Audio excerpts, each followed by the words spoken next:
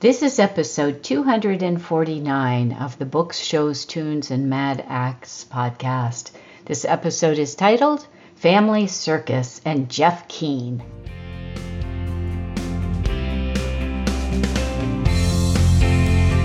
Welcome to Books, Shows, Tunes, and Mad Acts, the show about stuff we like. I'm your host, Jennifer Crittenden, and sometimes I'm lucky enough to be joined by my co-host, Bill Aho, who has an ear for good music and an eye for the extraordinary. Books, Shows, Tunes, and Mad Acts is brought to you by Discreet Guide, the training company for improving your speaking and writing skills. We hope you enjoy the show.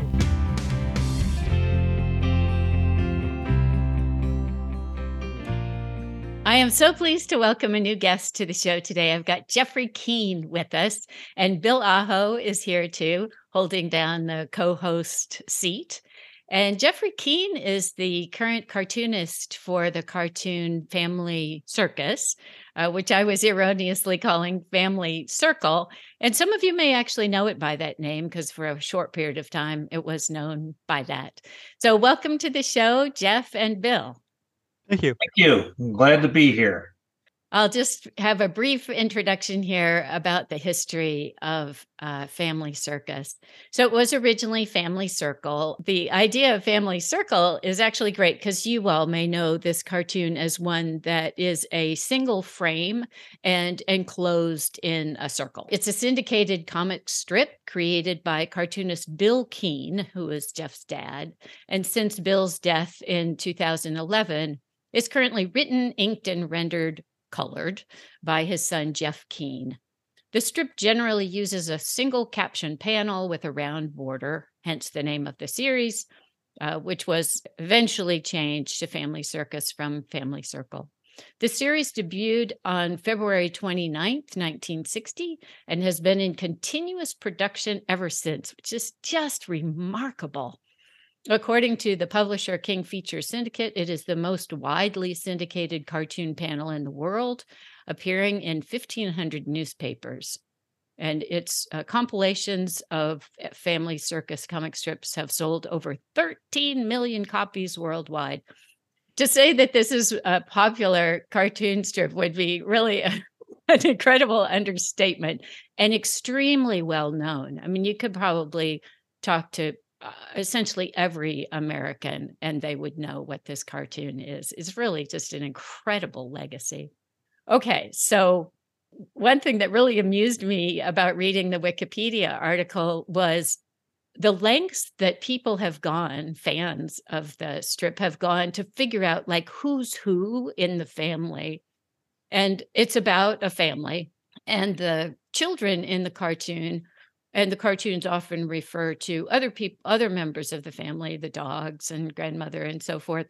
But it's amazing to me how curious people are to figure out like who's who in the cartoon.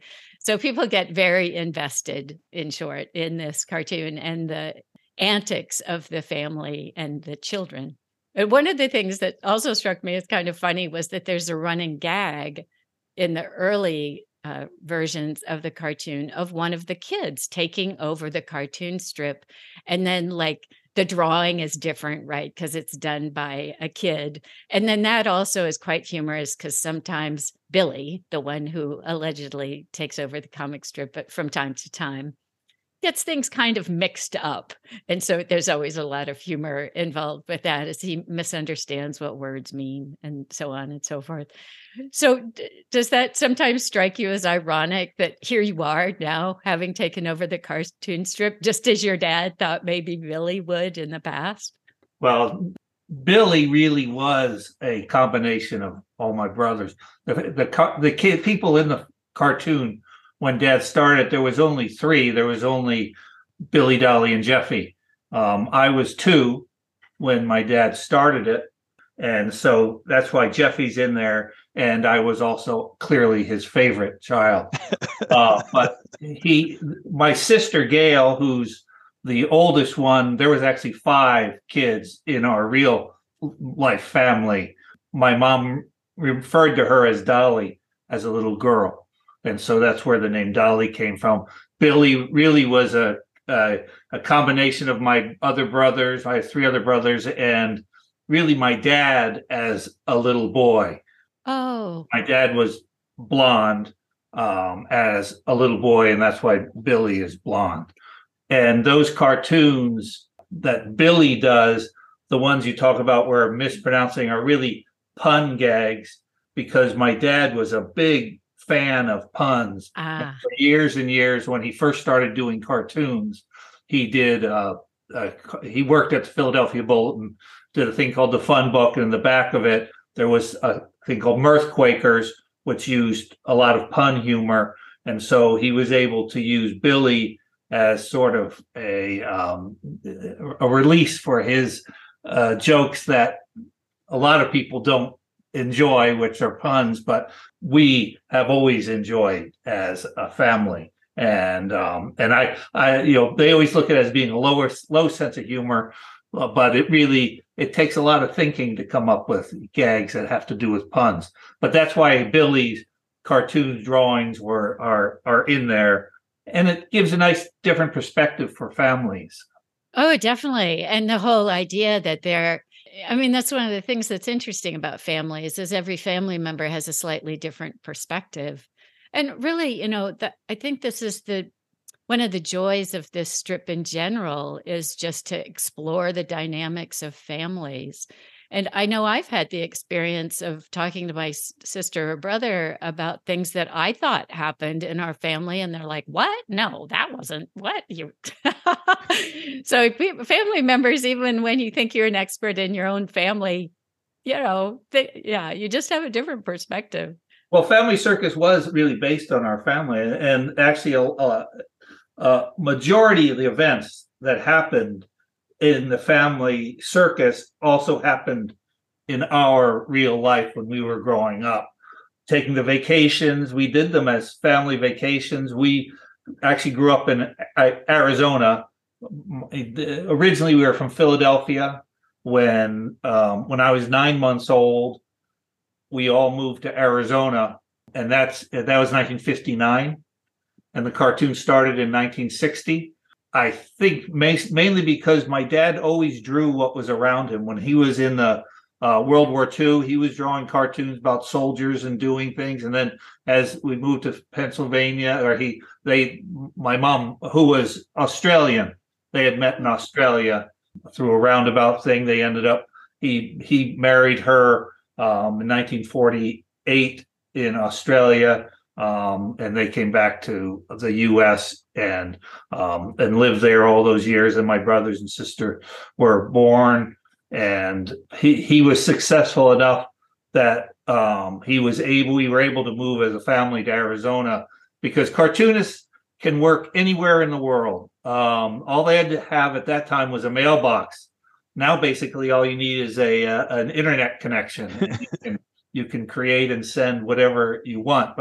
But as we grew up, Dad was doing cartoons, selling magazine cartoons, and those type of ideas were always based on family. And so therefore the cartoon he created was really based on our family. He didn't really want Daddy necessarily to be thought of as him, but Mommy was definitely my mom. The kids were us.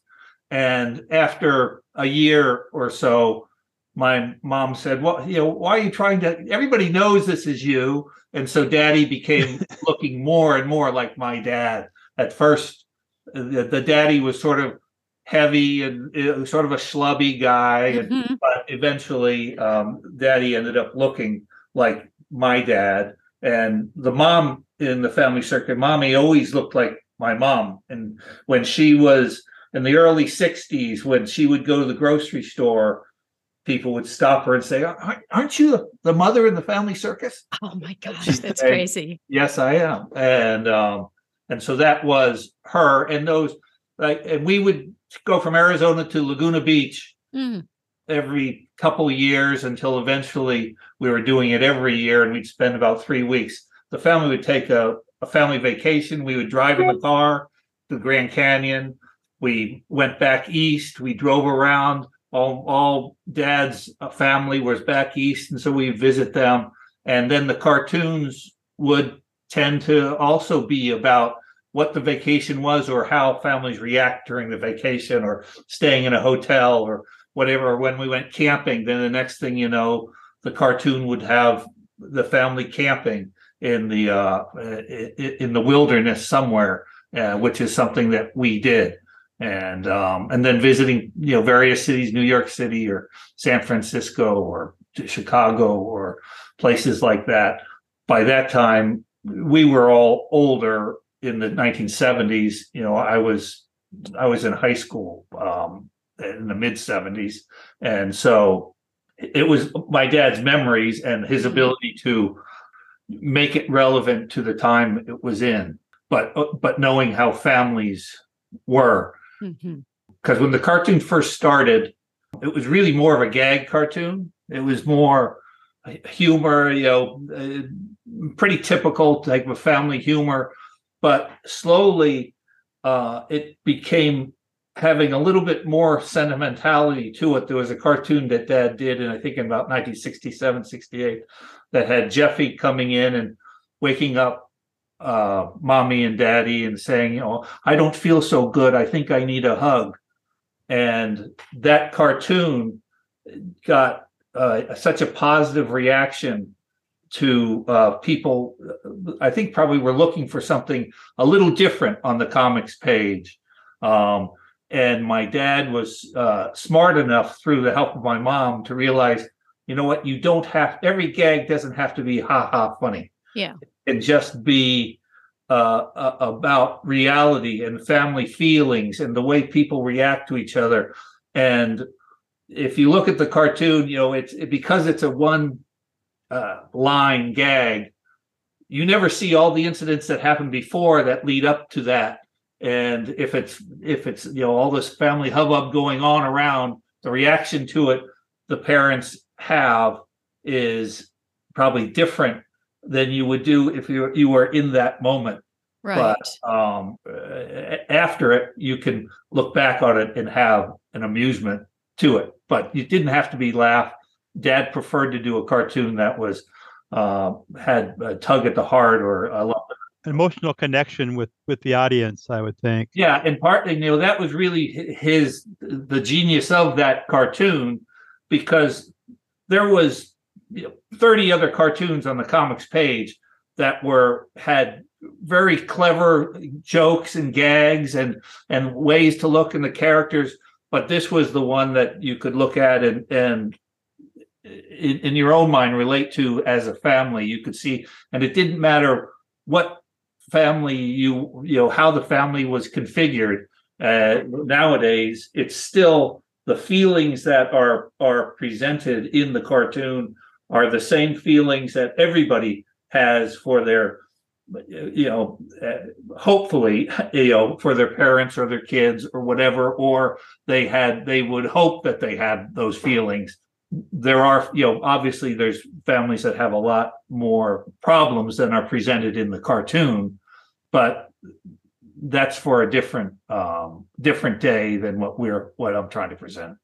You guys did so many cartoons in a year. I mean, every day, and that must be like how you 365. Yeah, and but coming up with ideas that daily. I mean, would your dad say, "Hey, go outside and do something funny," or how would he? Yes, it was the child labor eventually got to get stop. No, and it was hard, during the cartoons are done about 6 months in advance, so it was hard in Arizona having to put on our snowsuits and stuff and going outside in the middle of summer trying to do gags about sledding down a hill. No, it was as I always said, it worked the other way around. People always thought the family circus was based on our family, but it was really our family that was based on a family. Very meta. Yeah. You both must be very observant. I mean, watching people and noting things. I mean, that takes a skill in itself, and I'm sure your dad passed it to you with the way he did it, and it's just amazing. Well, we always thought Dad was just following us around because he liked us, but in the sense he was just trying to get ideas. But yeah, it was. That's why everybody isn't able to be, a cartoonist in that sense. It requires somebody to be very observant. My dad was very observant of the life around him and was able to look at that and make it into something that was relatable to everybody. And then, he spent a lot of times writing down gags as certainly as we got to be teenagers and beyond that. Then he had to wait till he had grandkids to be really getting the inspiration from little kids. But he had written down gags, and I've got hundreds of gags that he wrote as when we were growing up that you can make changes to that would make them more relevant to today. But the idea behind them is the same. I certainly didn't have the skill that he had to observe. I think I do have the skill of, I went to school at the University of Southern California and in theater. Yeah. And so that was really what I was planning on being, an actor or something of that sort. And I started to work with my dad to give myself, well, he came to me and said in 1981 or so, he said, hey, how would you like to try and help put together some stuff that'll help further your career and to give you free time? And I agreed, and he was right, because I've now never been further from my career, which was in doing this now. Mm-hmm. And but I slowly started to, I would answer mail, or I'd put together calendars or books that you were mentioning. I'd put those together, and then over time I started to do the penciling. My dad eventually said, why don't you try inking, which I had no skill at doing at all. But since I didn't know how to do it, I went and did it with a brush, just like the guy who was inking Dad's cartoon was doing, and learned how to ink with a brush, which is not as common nowadays as it used to be. And slowly I was able to, with his help, to create to be able to draw it and have it look like what he had always done. And that's where over time it just became more and more until, really in the late 1990s, I was doing everything except really the gags. Mm-hmm. And then in the 2000s, my mom passed away in 2008, and I was doing 90% of the cartoon then. Dad died in 2011, and so luckily it was able to just flow seamlessly in the common man's view, not in my view. I can certainly see a huge difference between what was done by me and what was done by my dad. But I had such a backlog of ideas and cartoons that I was able to take those and hopefully make them appear relevant to nowadays. And as I said, families really don't change. The things around families change. And, typewriters become computers, and, big boxy TVs become flat screen TVs. And so you just change those things around that, but the sentiment is still the same. And you have your own family now. Well, yes, but they're all, my kids are now in their, my youngest is, she's going to be 26 this year. At 26, a 29-year-old and a 31 right now. He's going to be 32 next year. But yeah. But yeah, I mean, fortunately, you had a family, so you could, have more new raw material to work with. Yeah, but I realized what a genius my dad was, because I didn't find any of that stuff funny when they were being. I see. when you were growing up and doing or your dad was doing the cartoons, did you kids feel like I was more popular than that kid because he's featured more in the gags, or? No, because we didn't even read the cartoon. No, it didn't.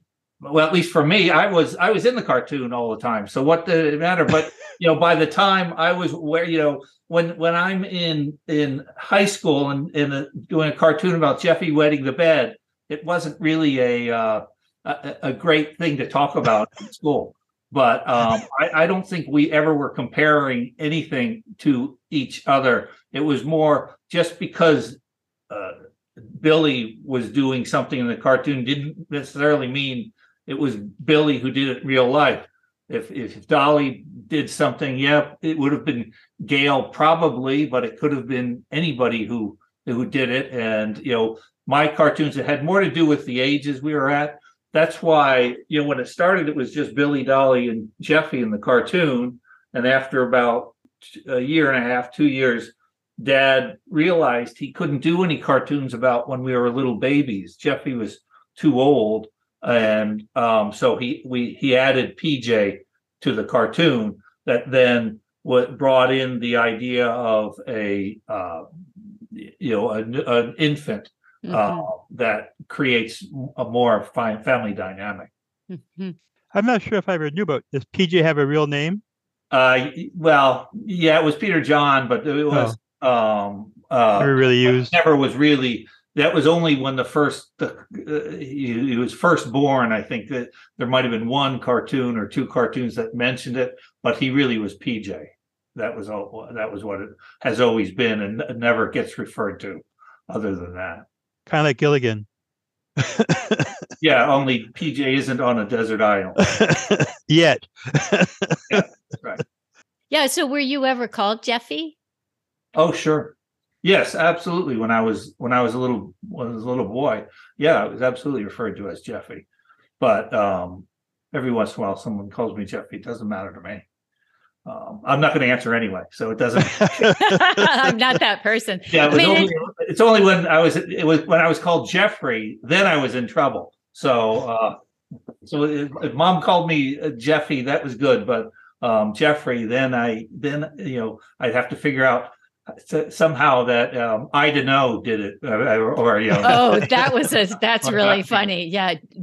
Not me. Right. Yes. That was one of the characters. I thought that was so clever. Yeah. So one of the characters in the cartoon strip is called Not Me. Well, you should explain this. That's it. Yeah, it's an invisible gremlin that it lives in everybody's house. Is the character Not Me? As anybody who says who traipsed this mud into the house? Well, not me. And we would all be not me as I stood there in my muddy shoes. There was also I don't know. And then there was Nobody. Those were the ones. And then and a few times there was a character called Oh Yeah, which is Oh Yeah. I was supposed to be at school. Oh yeah, the bus is going to be was arriving 20 minutes early today or whatever it was. Yes, as a mother, I've experienced that. Oh yeah, by the way, Mom, I have to bring 24 cupcakes to school tomorrow morning. Yeah. Oh yeah. It was more of a waking Mom up and say, yeah, I need an asparagus costume for the show. Exactly. I've run into you quite a bit at the Comic-Con, and that's where I first met you a few years ago. At that point, you were the president, I believe, of the cartoonist National Cartoonist Society. Yes. Right. Can you tell us a little bit about that? Well, the National Cartoonist Society started right after World War II by the Milton Caniff, Rube Goldberg, the big names of cartoonists then were doing chalk talks for the USO or those, and so they decided to create this society of cartoonists who were all working cartoonists, and they ended up giving out the Reuben Awards, named after Rube Goldberg, which are equivalent to the cartoonist Oscars. Academy Awards, and in various categories, strip, panel, editorial, cartoon. Over time, the categories have changed. but it was more of a fraternal organization that would try and would meet once or twice a year maybe and do this awards. Cartoonists live such an isolated life that it gave them opportunities to see each other. When it first started out, it was very East Coast centric, but over time, it eventually went over to the United States. Till now, it's actually it is around the world, in Australia, and there's English cartoonists, and there's who are members of the society, and now we do have a couple. There's National Cartoon Sound Foundation, which does charitable things, visiting hospitals, or those we've done about 10, 15 years ago. We started to once again do USO tours. When my dad in 1968 or 9 went to Vietnam with 4 other cartoonists or so, and did drawings for soldiers at hospitals, and that's such a thing. And then it sort of faded out for years, and then the early to late 2000s, we started up again with cartoon. Jeff Bacon, who was he was in the Navy, he said, "Hey, how about if we start doing this again?" And was able to get the USO to help sponsor. We went to Germany, we went to Iraq, we went to Afghanistan. Wow. They've been to a couple places in Africa. Haven't done as recently. We started out visiting the hospitals, and so that's all part of the National Cartoonist Society's charitable arms. That and when it isn't that, then it's really an occasion to go and just see other cartoonists. It's expanded now where it has almost it has cartoonists in animation and book illustration and online comics. And we try and have it be a broader thing. And originally it was pretty centric to newspaper cartoon, but now, as all cartoons, it's much more broad based, and we need those younger cartoonists to join the organization, to continue on with the idea and those type of things, so that they can that remains relevant to what's going on today. One of my favorite memories at a Comic-Con is I met your dad once at the Comic-Con just to say hi. I think he was there, but we were leaving, and as I was walking out, I could see him talking to Matt Groening, and I could just imagine the conversation that those two were probably having about families. Yeah, well, it's interesting because people think someone like Matt Groening would not have any. What would he have that find Family Circus interesting? When actually, The Simpsons is the same basic. It's a family dynamic, and that it certainly is way different family and much funnier. And but Matt Groening was a fan of my dad's. And one of his best friends, Linda Barry, was a huge fan of Family Circus. And I think that's where sometimes people get hung up on what the cartoon is based on and think, well, there's no way that they would have anything common. They're both creative minds, and you're able to observe what the appeal is. It may not be the same appeal that you're doing, but it takes an incredibly creative person to create anything nowadays. Every cartoonist starts exactly the same way. Well, when I start out, is a blank sheet, white sheet of paper. What comes out of it is the same type of creation process. It doesn't matter whether the cartoon's being done for Playboy or the newspaper. They're incredibly creative, and in some ways, that's the great thing about the National Cartoonist Society and the cartoonists in it. Rarely do you find people who are jealous of each other, so to speak, because I think we all know that whether you're in 10 papers or 1,500 papers. It's still one cartoon, one cartoon a day that you've got to do. And certainly people are, I'm way luckier than the guys who had to create it from the very beginning. I was grandfathered in or fathered in, Yeah. which certainly, I appreciate every day. And I understand that I'm far luckier than any other of the cartoonists, except the other ones who are kids of cartoonists.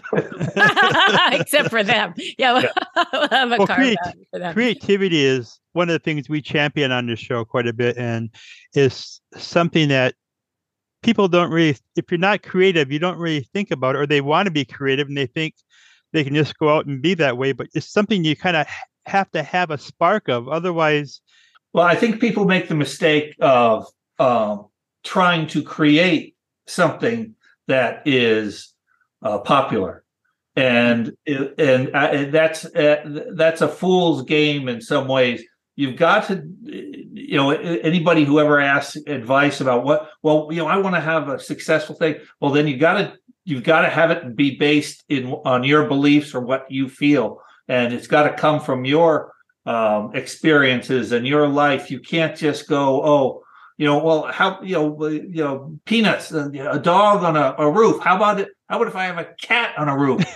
That's going to be successful. But in the end, you might be able to come up with something for a year. Mm. But this is, at least newspaper cartoons are, this is every day. And eventually you're going to burn yourself out. And anybody who's just sets out to be successful, they don't care what the cartoon is. They just want it to be successful. They're going to find it doesn't have the depth that it needs in the long run, because you've got to have it based on something the heart, or that you feel, and then you're able to create something that's going to be a lot more successful in your own mind. It may not be any more successful out in the world, but at least you're creating something that that means something to you. And therefore that's the best you can do. Tell me a little bit about drawing skills, because, I get it when you say you've been fathered into this, but that, drawing, that's a real skill, and you didn't go to art school, and I guess your dad didn't either, but somehow you guys both are really good drawers. Yeah, my dad never went to art school. And the only art school I went to was, learning at his knee, basically. And, so everybody actually can draw if you work at it and do it. But in the end, if you don't really love drawing, you're not going to be as successful as some. I mean, it's as with everybody can write in some ways, but you've got to really love to write in order to become a successful writer. You can't just walk into it. And so, the skill of drawing is something that's important. But as you can see in a lot of cartoons now, you don't have to draw very well. I mean, as we all see, Pearls Before Swine, you don't have to draw really well in order to do the cartoon, but it's funny, and Stefan has created something that really means something to him, and it's funny. It's not meant to be, and the drawing of the cartoon I find is perfect for the cartoon it is. If Family Circus wasn't drawn as well as it is, I don't know that it would be looked at the same. But certain cartoonists, they you might look and go, well, this guy doesn't draw that well, but it really fits the cartoon. There's a cartoonist, Kevin Fagan, who's for years he does Drabble cartoon, and I love Drabble. It was always funny and relevant, and his drawing was not as precise as Prince Valiant or whatever, but it was perfect for what he created, and it made it funnier because of the way he draws. And if he drew what would be considered more correct, Bern Hogarth physical anatomy drawings, it wouldn't be as funny because the characters it doesn't relate. And so drawing, as important as it is a skill in cartooning, it's not necessary to be successful at. It has more to do with where the drawing, your skill of drawing in relation to what the gag is that you're, or what the characters are you're trying to do. A true cartoonist is creating what is good for him, and sometimes we get hung up on how well something's drawn, and that's a different admiration than necessarily the success of a cartoon. And every kid can draw. It's just whether they continue to do it or not. And if it brings them joy, they'll keep doing it no matter what it becomes in their life. Just like people who write. Boy, I'm thinking as you're talking about all of the different aspects of cartooning that have to come together, especially if you just have a single frame. Because as you say, there's observation, and there's, I don't know what to call it. It's almost like a sociologist or something where you can see the universal aspects of something that's happening in a family and recognize that that's going to appeal to a large number of people. And the twist that you put on it, right? Obviously, Simpsons have a certain twist. Family Circle has a certain twist, but you have to recognize that there's something universal in that, which is why we love The Simpsons and love. Well, that's right. I mean, Matt is doing something that he finds, if he laughs, then most likely everybody else is going to laugh too. And, when my dad would do a cartoon, if he enjoyed it, most likely everybody else would enjoy it too. You can't over edit yourself. Right. Spend time trying to, this isn't quite clever enough. Then you're going to end up with nothing because for one thing, you've got a deadline, so you better come up with something. Yeah. The other thing I was thinking that really shows in Family Circus is your dad's, and probably yours too, enjoy the joy that you take in words, right? Because there's a lot of writing that goes into making Family Circus. Yes, absolutely. I mean, you can, and I think maybe that's my theater background. In some ways, I am creating a little play. Yeah. Each in the cartoon. So, depending on who's speaking, Jeffy, Dolly, Billy, Mommy, Daddy, the language or dialogue is different, and it's more relevant. And sometimes that actually makes the gag a little better because of pronunciation or whatever it is. And doing Family Circus is a single panel. Most cartoons are strips, a series of panels, and there's pluses and minuses to each. I don't have to, the reader supplies the first panel, then the cartoon is there as a response. So you have to make up your own thing that happened beforehand, which sometimes can be harder to make sure that in the gag or in the line, you understand what happened before. Right. Unlike a strip where you can do the previous panel and you can end it with the gag, but then in strips it's difficult because you've got to come up with a series as opposed to just being a single idea. And so that's a plus and minus in both. There's difficulties and skills in both. But yeah, I'm realizing this combination of skills that have to come together to be a good cartoonist. Yeah, it's pretty remarkable when you think about it, all the things you have to know and be able to do. I think we think of drawing first, but yeah, there are all these other aspects to it. Yeah, it's pretty remarkable. I guess you have to know what you're going to draw in order to draw it. So you have to have some kind of picture in your mind that you're working toward. Yeah. It's the words come first or drawings come first. Who knows? It's like a chicken and an egg. A chicken can't draw either. So I don't know. Do you have any favorites from your dad's era? Well, the I don't feel so good, I think I need a hug is a cartoon that, because that was me. And but there, I don't.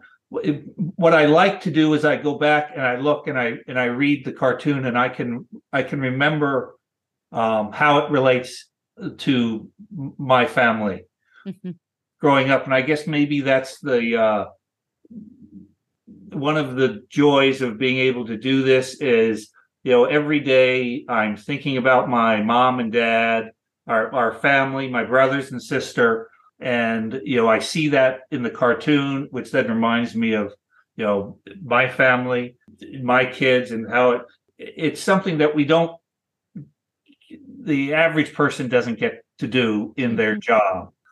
Everybody who has a great love for their parents doesn't get the opportunity to see what they were doing when we were little or whatever. And I get to relate to that every day. Sometimes it's, it brings tears to my eyes to think about, oh yeah, I remember this, or like a certain cartoon that Dad did that, growing up, I certainly didn't realize the meaning behind them. And I remember a cartoon when I was in the 80s, when I started looking, there was a cartoon that had Mommy and Daddy arguing in the first. It was a Sunday page that it was like 3 panels going across, and arguing and fighting, and you could Jeffy's and the Jeffy in bed, and he's starting to be worried, and then you see them fighting again, and he's even more worried, and then there's a panel of them making up, giving each other a kiss and a hug, and then Jeffy's back asleep because everything's okay. And to me, that's an exact replica of what I would go through. My mom and dad would be arguing, or Chris and I were in bed in our room, and you could hear them arguing, and it always made me worried. It's like, what's going to happen? What's going to happen with them? And then, but eventually there was silence, and I would go back to sleep, and I realized Dad was on the other side of that. Right. However, I bet he was remembering it as his own childhood, his parents fighting over something. And then as with all things, that anger, in the end, the love that you have for each other overcomes whatever it is. And your kids go back to sleep nicely. And I know at the time I thought I was the only one who was experiencing that. But then when my dad did it, clearly he had been experiencing it. He had been experienced on the other side. And it's something that's universal. It will always be. Yeah. No parents and family doesn't have them arguing at some point. And that's where I think some people get the misinterpretation, or they feel that the family circus, everything's sunny all the time. Everything's so great. But it's not. It's they were real people, and that's the good thing about that. The cartoon is that I'm able to put in these real situations, and in the end, realize that the love of family is what's most important. It doesn't mean that they're a perfect family by any means.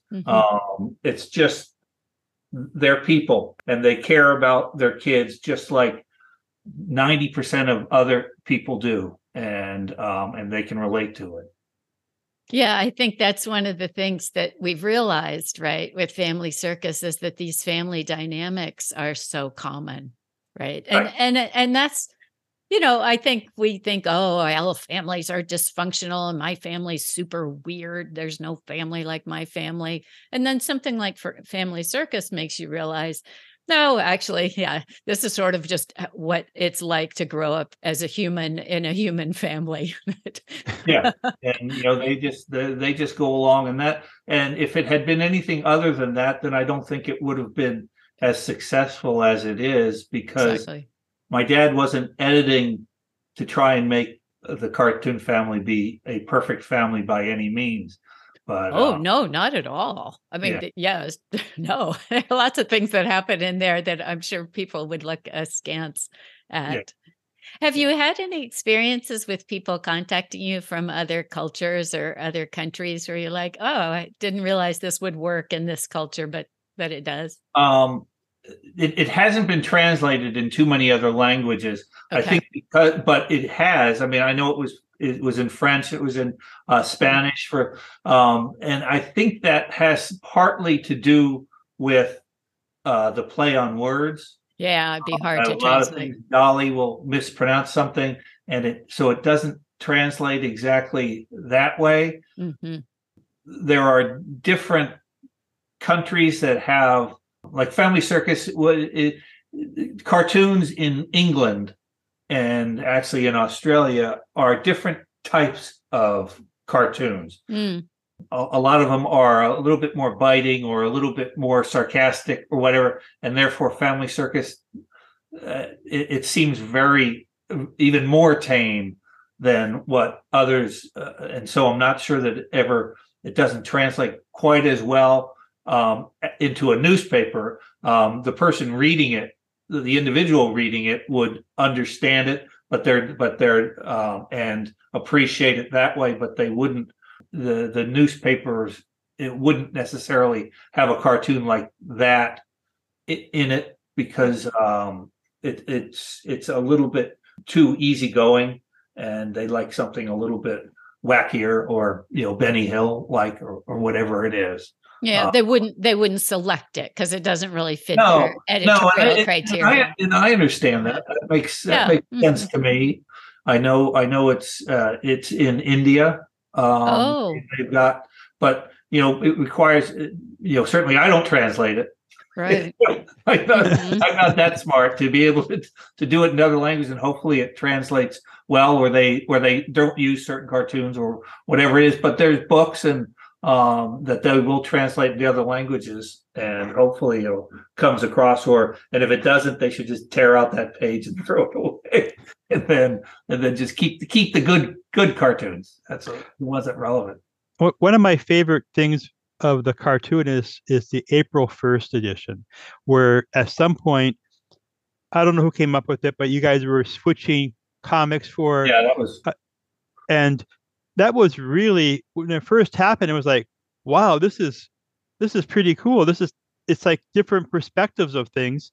Right. I was kind of wondering if you could pick the one you could do. Do you have a favorite cartoon that you would like to draw for a April 1st type thing, or do you have a bit that you've always thought, oh, this would work good for LCAP or whatever? I mean, No, not really. No, I mean that was a one-time thing that all the cartoonists exchanged, or not all the cartoonists, but there was a group of them that decided, oh, I'll do yours and you do mine, type of thing, and it worked really well. I don't think it would work well every April 1st, and that was a one-time thing. Yeah, I know that Gary Larson, Mm. The Far Side, was going to do the Family Circus. Oh, wow.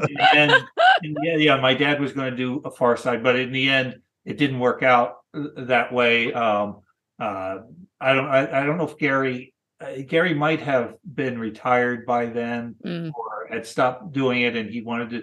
But in the end, it didn't come about. But that would have been clever to see. oh yeah. I always enjoyed seeing the other person's perspective on Oh, the yeah. thing that worked well.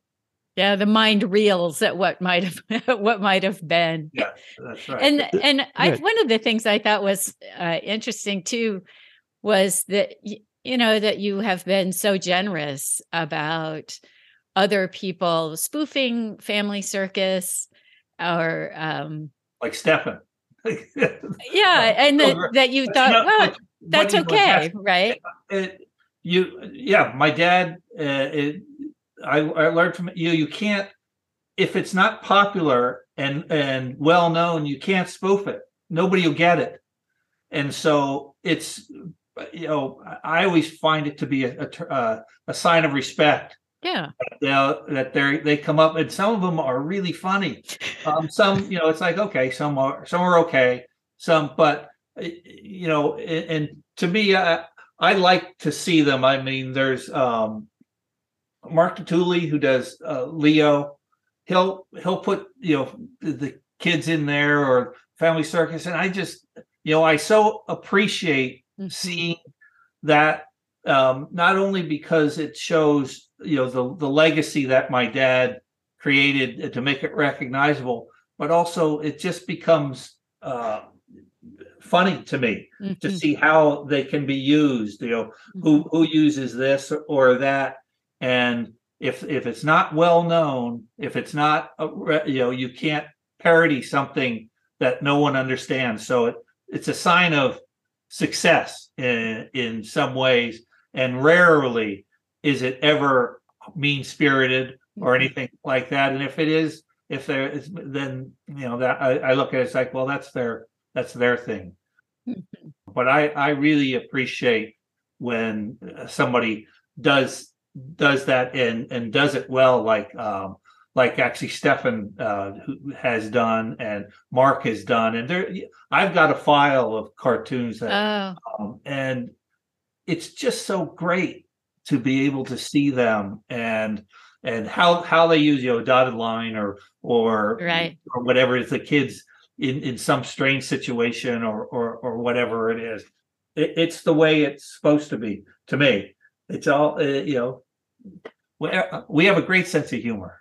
I was just going to say, I forgot that when I was listing skills for cartoonists. Yes, obviously, sense of humor is very important. So, yeah, it sounds as though both you and your dad had a sense of humor.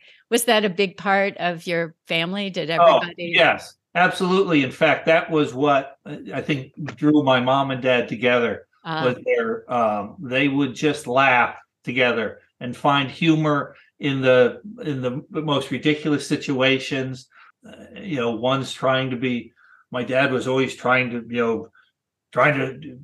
be a very important guy or whatever, and then something would happen and it would just put him back in his place, and they would just laugh about it, and he wasn't upset about it. They would just go, it's just, you'd shake your head and go, well, I guess I got what I deserve type of thing, which is lacking a lot in people nowadays. Yeah. The ability to just, hey, just relax and don't take everything so seriously that that's what that's the way I take it. I enjoy a good joke as much as anybody, and the ability to laugh with each other or is important, as long as it's laughing with each other and not laughing at somebody's downfall or whatever it is. One of the things I noticed in looking through the bio type thing was how many books are out there of the compilations, and how many there was some like 2 or 3 cartoons that were done, like holiday cartoons. And I even noticed that there was a movie that was being proposed at one point, live action movie, and I guess we didn't see it, so it must have stopped at some point. But there's still some movie TV type things that keep coming up, and I would love to have a Family Circus on TV or in the movies. I think in movies it was hard because I don't think you can do it as live action with the kids at their age now, because it's just, for one thing, the kids actually are talking a little older than what they would be in real life, and also very quickly they would grow up. So as a TV series, it wouldn't work live action. Now, animation, it could, but I think it needs to be a kids TV show that then can go into all sorts of areas and kids' imagination and using those things. And I have had interest. It just hasn't quite come about. Several times it's been there's some very creative screenwriters. There's one woman in particular who's written some really good stuff that was very clever and very correct for Family Circus, which is my biggest thing, is it's got to stay the way it is. And unfortunately, they just haven't been able to quite get someone to pull the trigger and actually do it. but I'm always interested in trying to see if it can be translated into another form. In that sense, Dad did do 3 animated specials when Oh, 1979 and 80 and 81, or 78 and 79, 80. There was a Christmas special, a Valentine's special, and an Easter special, and the stories were very good. They're very different for nowadays, and the animation was okay. It really it lacked animation, but the stories themselves had nice, simple stories to them. I don't think they would, work nowadays because it was just a little bit too simple and slow, so to speak. Just move it. The pace was, the pace then, where the pace now is really quick and a lot of editing and stuff. So it would be nice if we were able to do something like that, and I am very interested in trying to do something, but it has to be done correctly. yeah. The movies that were written, the first couple versions of scripts they were fine as far as movies, but it wasn't Family Circus. It didn't need to be Family Circus. I'd read it and go, but this family, it's not family. It can be any family, Right. but it wasn't specific to Family Circus in the setting, and it needed to stay the same.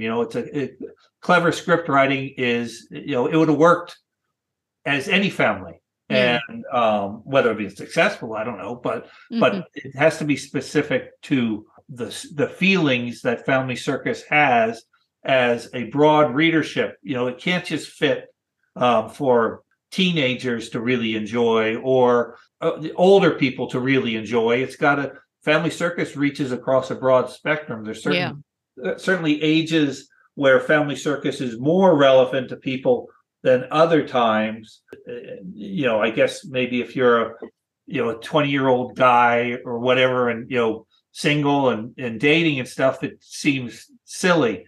But at least I find that guys tend to dismiss it, as opposed to women. Almost at any age, I think there's something that they are able to realize. It's okay to feel. It's okay to feel something here, and I think they're more open to the idea of feelings and things than necessarily, and that's a good thing for them. And guys tend to go, I'm not gonna, it's like, oh, it's just too, it's too touching of the heart, whatever it is. I don't really want to deal with that. But I think probably when they're alone, and if they weren't with a bunch of guys, then they'd read it and they'd remember and or look forward to, because when they get married and they have kids, all of a sudden it becomes very relevant again. But that's as with all things. We go through phases. The comics page is that way to me. There's cartoons that I read a lot when I was little, and then I didn't read them at all when I was a teenager, and then when I had kids, then I would go back and read these others, and Peanuts I would read as a young, then I dropped off reading it, and now I'm reading it again. And that's what's great about a comics page. It's full of all different ideas and different cartoons, and you don't have to read every cartoon, but you read the ones that are relevant to you at that time. And then ones fade off, and they fade, just like I'm sure Family Circus does for people. They stop necessarily meaning so much to them, and then later on in life, maybe they'll go back and read it again. And that's what's important about comics pages, is to have a variety of stuff, not to be married to one type of cartoon or one perspective, but to have the very eclectic mix of ideas and things, so that people can pick and choose, because they will, and they that's the way comics page should be, at least to me. Yeah, I think that's good. I agree. And we were talking just briefly before the show about my memories of wanting to learn how to read so I could read the comic page.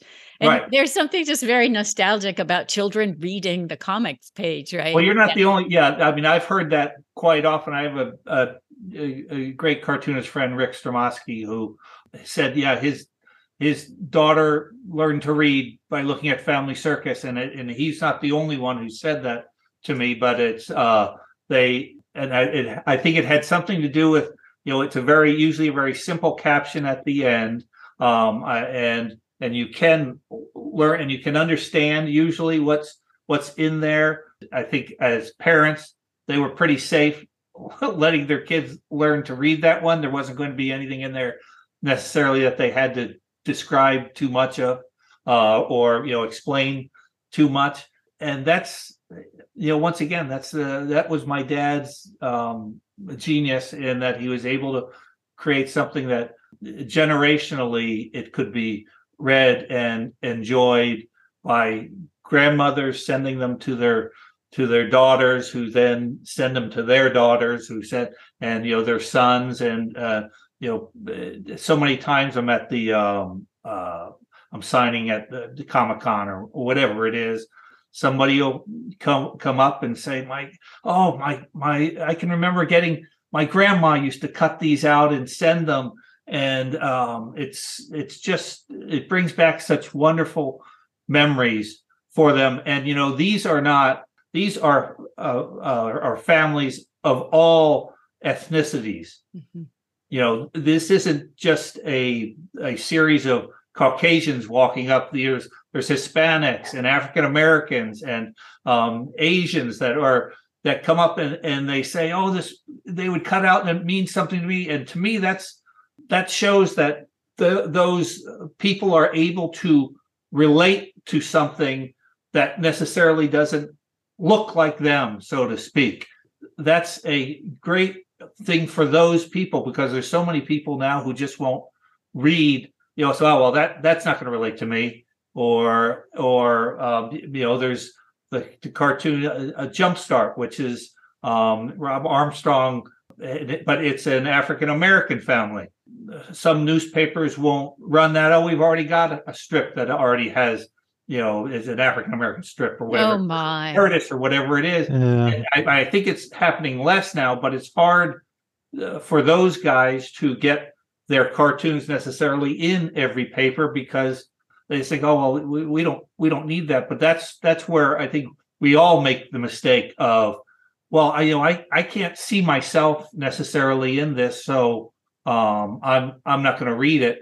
And clearly those other cultures don't, or nationalities or ethnicities are able to go beyond that. And it would be nice if all of us were able to go beyond that, or not assume that be able to find the nuggets of truth in all of those cartoons. Yeah, our shared experience. Like a lot of things, I think a lot of times it just takes that one cartoon or that one piece of music or that one article in a book or whatever to get people inspired to want to read and do and experience more of it. I mean, if someone reads your strip and they go, wow, that one really, I can see that was our family. And then it kind of makes them want to see what else the family is up to. So it takes sometimes a connection to it in a way that we don't even think about. Yeah. Yeah. Well, I think that sometimes we put too many things in a specific category and don't realize that, you can learn something from all the categories. Yeah. Yeah, I agree. Well, what a great note to end on. And Jeff, I want to thank you for coming on the show. It was such a pleasure to meet you, especially because you are such a handsome man. Yes, that's true. And this is the way to always meet me, especially online. In person, it's not so great. Yeah, it's been so fun to talk to you. Thank you so much. And good luck with everything. Please keep in touch with us. We'd love to hear what you're up to if you've got any news. Yes, and if people want to read the Family Circus, all I have to do is go to a local paper and see if it's in there, and then buy a subscription. Well, it's usually in there. Yes, but more people need to read the newspaper more than necessarily just being online. Thank you so much for joining us. Yep, it was my pleasure. I enjoyed it. I'll see you in the funny papers. Okay. Right. Sounds good. Bye now.